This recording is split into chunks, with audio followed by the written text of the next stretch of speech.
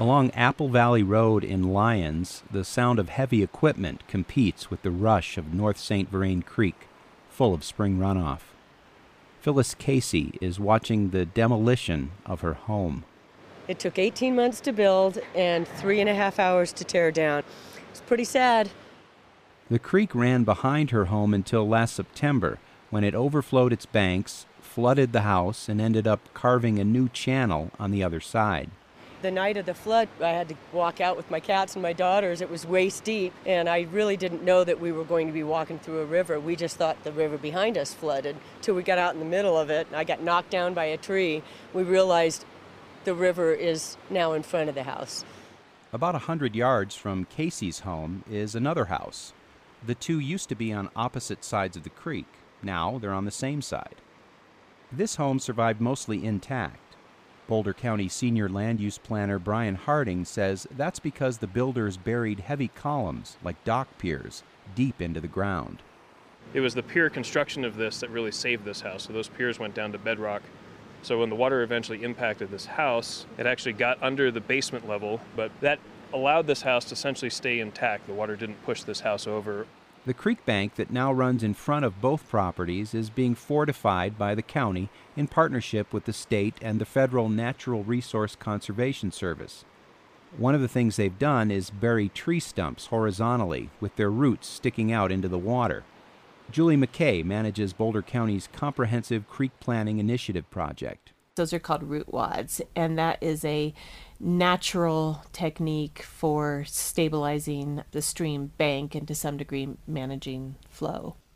The September flood caused major rerouting in 2 of the county's 7 creek drainages, and McKay says whether or not to leave creeks flowing in their new post-flood locations is one of the critical long-term decisions facing the county. Another key question is how much to spend on rebuilding infrastructure. For example, the county could try to build very expensive, almost indestructible bridges. Julie McKay. Is that something that collectively we want to pay for and can pay for? Or do we have to say, we're going to tolerate that risk? We're going to protect ourselves at a level that we think is reasonable and safe for the public, but we're not necessarily going to, for example, build the road that will never wash out again. To help answer those questions, the Creek Initiative Project will develop master plans for each of the county's 7 major creek drainages. They're holding public forums this summer. McKay says bringing all stakeholders together is top priority. Whether you're a property owner who has frontage on the creek, whether you're a public agency who has responsibilities for infrastructure, whether you're a fisher person who wants to go out on the St. Vrain and fish, we all have motivation to come together around these issues. But the future is already known for some of the people most directly impacted by the flood. Homeowner Phyllis Casey says she found out in May that because North St. Vrain Creek's new channel puts her property much deeper into the floodplain, rebuilding is almost impossible. We would have moved back away from the river and up, and that's what we wanted to do, but it's not possible, so we have to move on. We have to start thinking about something else. She watches as the last of her home is demolished. Then a backhoe gets close to a favorite tree.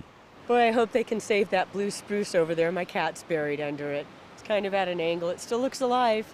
Boulder County staff say they don't know exactly how many homeowners were impacted by changing creek flows, but when their Creek Initiative master planning process is completed this fall, the county and private property owners will have a roadmap for rebuilding. For Rocky Mountain Community Radio and Connecting the Drops, I'm Sam Fuqua. Connecting the Drops is a year-long collaboration between Rocky Mountain community radio stations and the Colorado Foundation for Water Education, with support from the City of Longmont. Find out more at yourwatercolorado.org.